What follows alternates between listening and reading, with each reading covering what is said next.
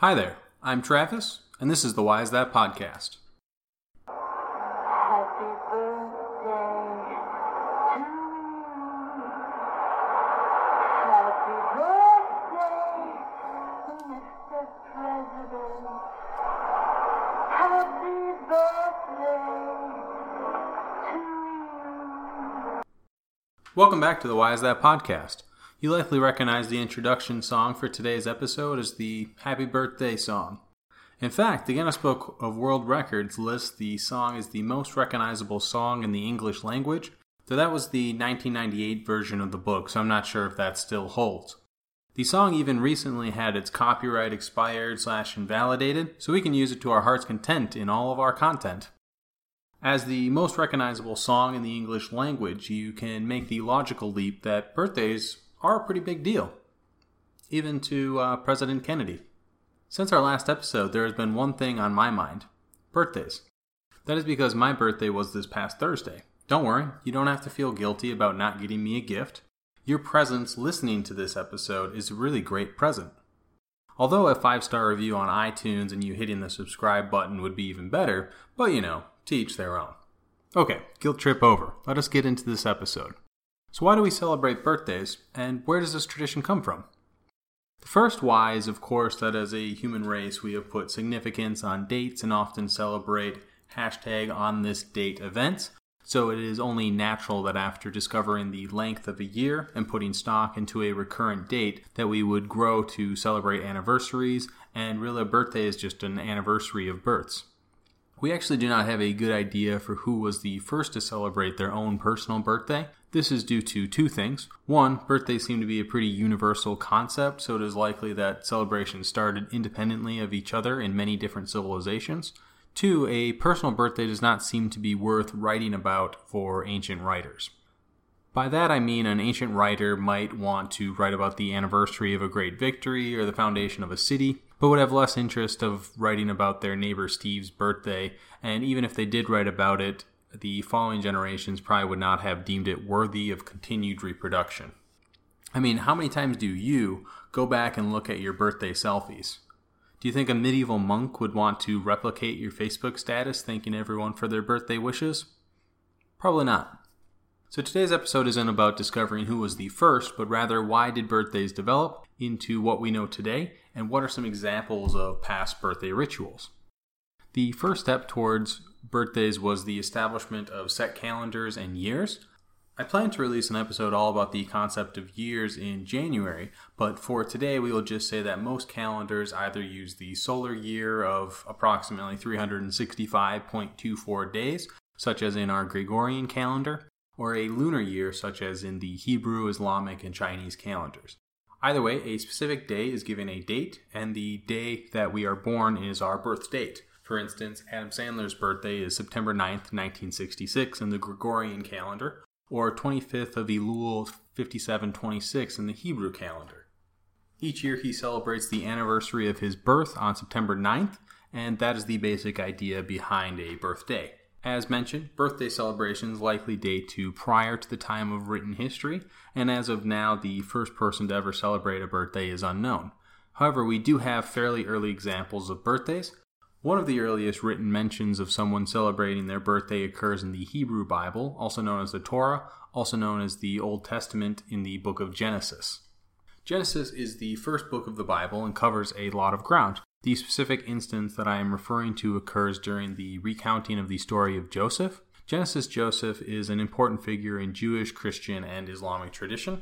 Joseph was famously sold into slavery in Egypt, where he came to the attention of the pharaoh, and after impressing the pharaoh rose to the rank of vizier, which is said to be the second most powerful position in ancient Egypt. In that role, he became instrumental in the decision that saw the Jews or Israelites leave Canaan and settle in Egypt. If this story does not sound familiar, then Joseph is also known for his coat of many colors, and his story in Genesis is the basis of the Andrew Lloyd Webber musical Joseph and the Amazing Technicolor Dreamcoat. Joseph was said to have died somewhere around the year 1445 BCE, so this all occurred approximately 3,500 years ago. The verse that concerns us is from the part of the story when Joseph is gaining the trust of the Egyptian pharaoh. The exact verse is Genesis chapter 40, verse 20, and reads as follows. And it came to pass the third day, which was Pharaoh's birthday, that he made a feast unto all his servants, and he lifted up the head of the chief butler and of the chief baker among his servants. Then he restored the chief butler to his butlership again, and he placed the cup in Pharaoh's hand. But he hanged the chief baker. This translation comes from the King James Version of the Bible. The book of Genesis is typically said to have been written somewhere between the 7th and 5th century BCE. Current thinking seems to be that the story would have been written during the Babylonian exile of the 6th century, but the truth is we do not know exactly when it was written, and even if we did know, it is likely that this story had been a part of an oral tradition long before that. Unfortunately, the text does not give us further details for how the pharaoh celebrated his birthday, but it does still give us an early example that birthdays were tracked, and this means that they were likely celebrated by the common people as well as royalty.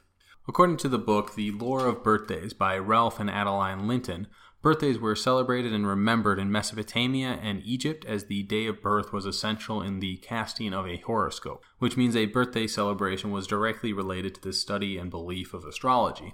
Astrology being the art of horoscopes and fortune telling. Horoscopes are still pretty popular today, but based on the information we have, ancient people were very superstitious in regards to the future and very much abided by what was said in these horoscopes. This assertion is attested to by Herodotus with the following quote from Book 2 of the Histories. The Egyptians discovered to which of the gods each month and day is sacred, and found out from the day of a man's birth what he will meet within the course of his life, and how he will end his days, and what sort of man he will be. However, this does not mean that the followers of the Jewish faith followed the same practices of the Egyptians who were their neighbors prior to the Exodus. The Jewish historian Josephus, who lived during the 1st century CE and fought in the First Jewish-Roman War, gives us some insight. After the war, he served in the court of the Emperor Vespasian and recorded Jewish history with a specific emphasis on the war and the 1st century. His writing in Against Appian has a line which provides us insight into early Jewish stance on birthdays in Book 2, Chapter 26, and states the following, Nay, indeed, the law does not permit us to make festivals at the birth of our children, and thereby occasion of drinking to excess. The Encyclopedia Judaica further states that the celebrations of birthdays is unknown in traditional Jewish ritual. According to Rabbi Michael Hilton's Bar Mitzvah, a history, the Jewish Bar Mitzvah celebration, a celebration that takes place on a Jewish boy's 13th birthday and symbolizes them becoming a man, also is not a piece of early Jewish tradition. Instead, the first recorded Bar Mitzvah occurred in the 13th century in France. From there, it became more commonplace to the point of today where it is a central component and one of the big milestones in a Jewish boy's life. The more recent edition of the Bat Mitzvah is the female equivalent. It should be noted that the age of individuals appearing in the Old Testament are often provided, so while the Hebrews appear not to have celebrated birthdays, they did still acknowledge age, so they would have had to know when a birth took place. It is recorded in the Bible books of Matthew and Mark that King Herod the Great, king of the Jews, who publicly identified as a follower of the Jewish faith, did celebrate his birthday. Although King Herod was criticized for his decadent lifestyle, so perhaps he was the exception rather than the rule. Though it is also possible that in early human history, birthday celebrations were simply an event celebrated by the upper rungs of society, such as kings or in later days, lords. The next birthday tradition we will discuss is documented a little more fully and provides more specifics about the actual celebration. The first source of this information also comes from Herodotus. For those of you unfamiliar, Herodotus has been known as the father of history since he was first dubbed that by the famous Roman orator Cicero. Herodotus received this lofty title through his published work, Historia. In English, we call it the Histories, but the Greek word roughly translates to the Inquiries. The book was so influential that it forever changed the way that we conduct historical research and tell historical tales. In fact, the word Historia is where we get our word history. The breakthrough occurred as Herodotus chose not to follow the Homeric tradition of writing history as an epic poem, and instead set out on a journey in which he would interview locals and then reported on what he discovered. The history is primarily centered on the Greco-Persian Wars, but also provided us valuable information about the history and cultural practices of the Greeks, Egyptians, but most importantly for today's discussion, the Persians. If you are interested in reading Herodotus' The Histories, then you may do so for free with the Perseus Project hosted on Tufts University website. The histories were written in the year 440 BCE to provide you date context.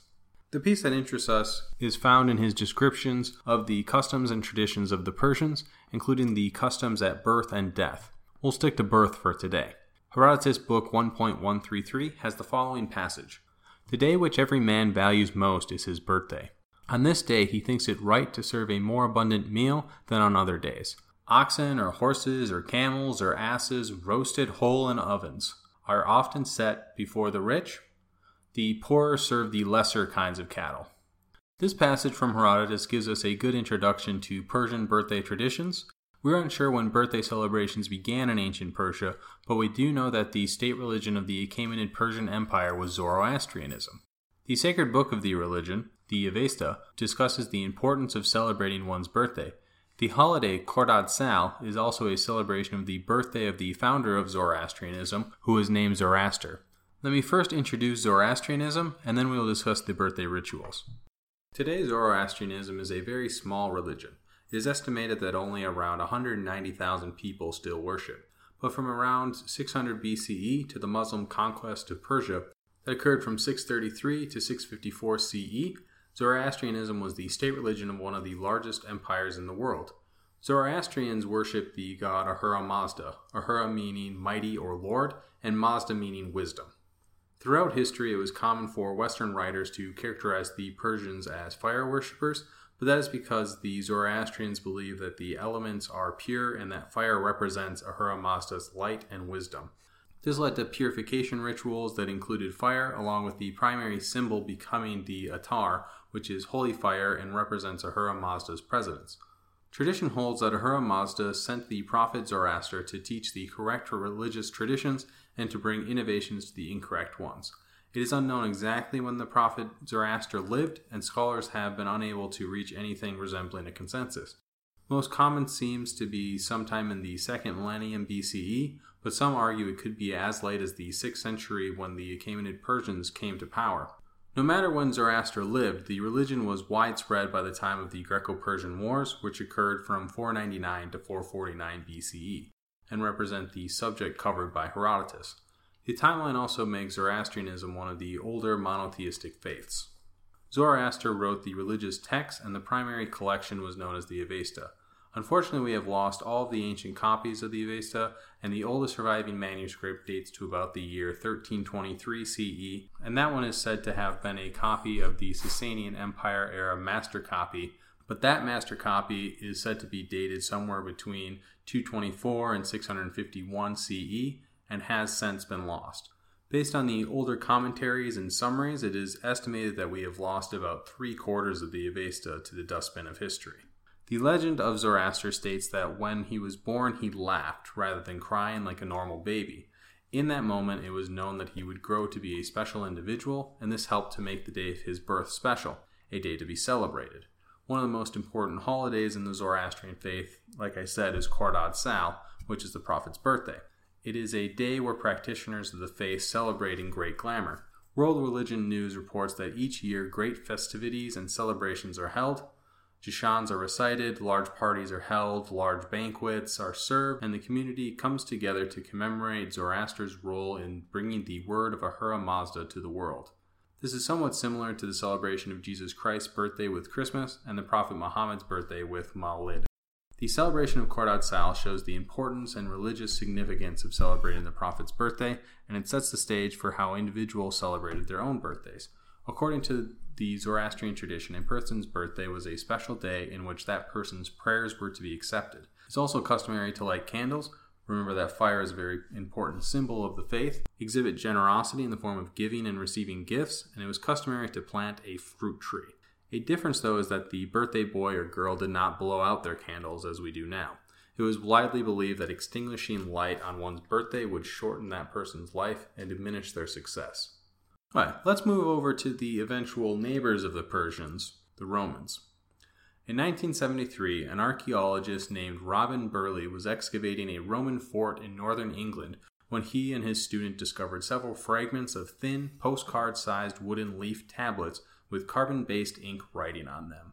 The tablets date to the 1st and 2nd centuries CE in Roman Britain, which would be around the time of the building of Hadrian's Wall. The tablets are known as the Vindolanda tablets and are primarily housed at the British Museum. Perhaps the most famous of the tablets was one written by Claudia Severa.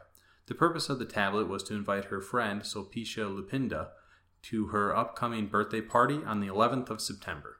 This letter represents one of the oldest surviving documents of Latin written by a female, but it also represents an example of a birthday invitation and therefore a birthday party in the Roman culture. The ancient Romans took their birthdays very seriously. During the time of the Roman Empire, the Romans celebrated at least 3 different types of birthdays, which in Latin were known as the Dies Natalis. Roman men and women would celebrate their own birthdays and the personal birthdays of family members and friends. The typical celebration included gift-giving and banquets. The second was the celebration of births or founding dates of temples and cities. For instance, the city of Rome celebrated its founding every year on April 21st during the Perea festival. Rome's birthday was known as the Natalis Urbis. According to Ovid, the Perea festival predated the founding of Rome, but Romulus is said to have founded the city on the day of the Perea. Over time, the Perea festival was changed from a rural celebration festival to a celebration of the founding of the city. The final birthdays that were celebrated by the Romans were the birthdays of the past and present emperors, the birthdays of the imperial family, and the day the emperor was declared emperor, known as the Accession Day. Marcus Valerius Martialus, who is better known as Martial the Roman poet, published 12 books called the Epigrams between the year 86 and 103 CE. In the 9th book, he talks about his friend Quintus Ovidius' birthday. Here's the excerpt. If you believe me, Quintus Ovidius, I love your April birthday as much as my own in March. And so I should. Each is a happy birthday to be marked with a fairer stone. The one gave me life, but the other gave a friend. Your birthday, Quintus, gives me more. One of the common birthday gifts of the Romans was a gift of the profession of the giver. In the 10th book, Martial describes it in the following way. Let the hunter bring a hare, the farmer a young goat, the fisherman the spoils of the sea. If each one sends what he has, Restulus, what do you think a poet will send you? We have several examples of what the poet will send in the form of birthday poems. We have surviving works by the poets Tibullus, Sulpicia, Horace, Ovid, and Martial, to name a few. Emmanuel Cesario, in his 1929 work, even went as far to classify birthday poems as their own distinct Roman literary type. A Greek equivalent does not seem to exist from what we have discovered, so the Romans are thought to have originated the birthday poem. So you can thank the Romans for poems on your birthday cards. I've personally always loved the birthday message, forget about the past, you can't change it.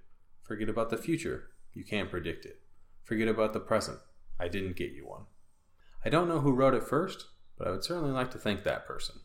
In addition to the poems and personal gifts for their friends, a Roman birthday was also a time for religious veneration. Birthdays were a time to thank one's patron deity for protections over the past year and to request continued protection in the form of oaths and sacrifices. For instance, in the poems of Tibullus, we learn of a woman named Sulpicia celebrating her birthday. In order to celebrate her birthday, she was expected to make offerings to her patron deity, Juno. The offerings include incense, ritual cakes, and wine. Flames would be alight on the altar, prayers were offered, and vota undertaken. Vota being a collection of vows made to the gods. Therefore, a Roman birthday was both a personal celebration and a religious observation. The close relationship between personal celebration and religious observance in birthdays caused these celebrations to be closely linked to the point that birthdays basically became a piece of religious adherence all throughout the empire. The religious adherence piece then naturally linked the celebrations of birthdays to the pagan religious experience. In order to contrast the pagans, evidence shows that the early church leaders in Christianity attempted to discourage their followers from celebrating birthdays. The multiple pagan rituals involved in birthday celebrations were saw as being offensive to the one true God. This was especially true for the birthdays of the emperors, as viewing those mere mortals as semi-divine was strictly against the monotheistic teachings of Christianity. One example of this is contained in the works of the early Christian theologian Origen of Alexandria, who lived from 184 to 253 CE. In his Homilies on Leviticus, Origen states the following: Not one from all the saints is found to have celebrated a festive day or a great feast on the day of his birth. No one is found to have had joy on the day of the birth of his son or daughter. Only sinners rejoice over this kind of birthday. For indeed, we find in the Old Testament Pharaoh, king of Egypt, celebrated the day of his birth with a festival, and in the New Testament Herod, However, both of them stained the festive of his birthday by shedding human blood. But the saints not only do not celebrate a festival on their birthdays, but, filled with the Holy Spirit, they curse that day. In order to affirm the idea of the righteous cursing their birthdays, Origen cites the biblical examples of Job, Jeremiah, and David, who all cursed their day of birth, and unlike Herod and the Pharaoh, these three men were honorable and righteous individuals. In response to these teachings, the Christian Church, in contrast to their pagan counterparts, chose to celebrate the most important members of their faith in the form of feast days rather than birthdays. Typically, the feast days coincided with the important moments in the Bible or were dedicated to individuals who were important to the church and had received the honor of becoming recognized as saints of the early church. Rather than assigning feast days to a saint based on their birthday, the Christian Church typically chose to honor the death day of the saints. For instance, June 29th is the feast day of Saints Peter and Paul and is said to recognize the day the men were martyred. St. Patrick's Day marks the death date of St. Patrick, and many other examples exist.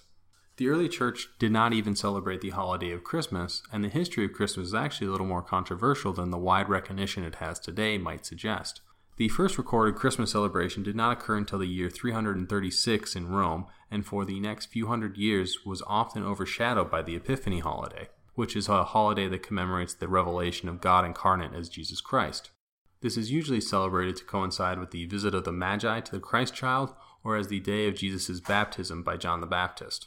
In the Eastern Church, it was actually believed that the birth of Jesus and the baptism of Jesus occurred on the same day of the year, as tradition held that Jesus was baptized on his 30th birthday. This is the reason why the Armenian Apostolic Church continues to celebrate both the Epiphany and the birth of Christ on the same day of the year in the form of the Theophany, which is celebrated each year on January 6th.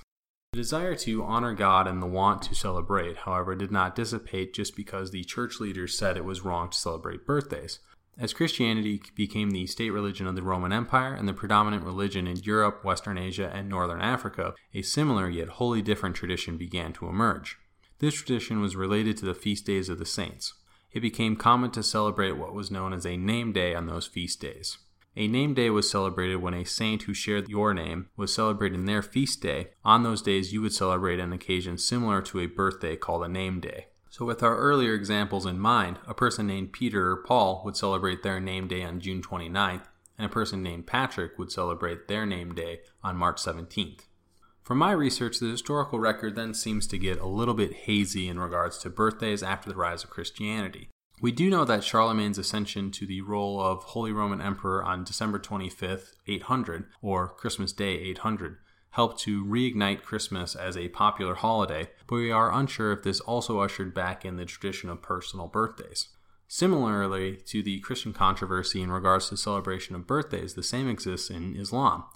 In the early days of Islam, Mawlid, which is the celebration of the birth of the Prophet Muhammad, was allowed and to a degree encouraged as a way to strengthen the Muslim community and to counteract the Christian festivals. However, over time, Wahhab, Salafi, Deoband, and Ahmadiyya scholars grew to disapprove of the celebration of the Prophet's birthday and forbid the celebration of personal birthdays. The Ottoman Empire declared Mawlid an official holiday in 1588, and it is celebrated in most areas of the Islamic world. The countries of Qatar and Saudi Arabia are notable exceptions as they profess the Salafi denomination of the faith, and therefore the holiday is forbidden. In the areas where Mawlid is accepted, personal birthdays are also accepted.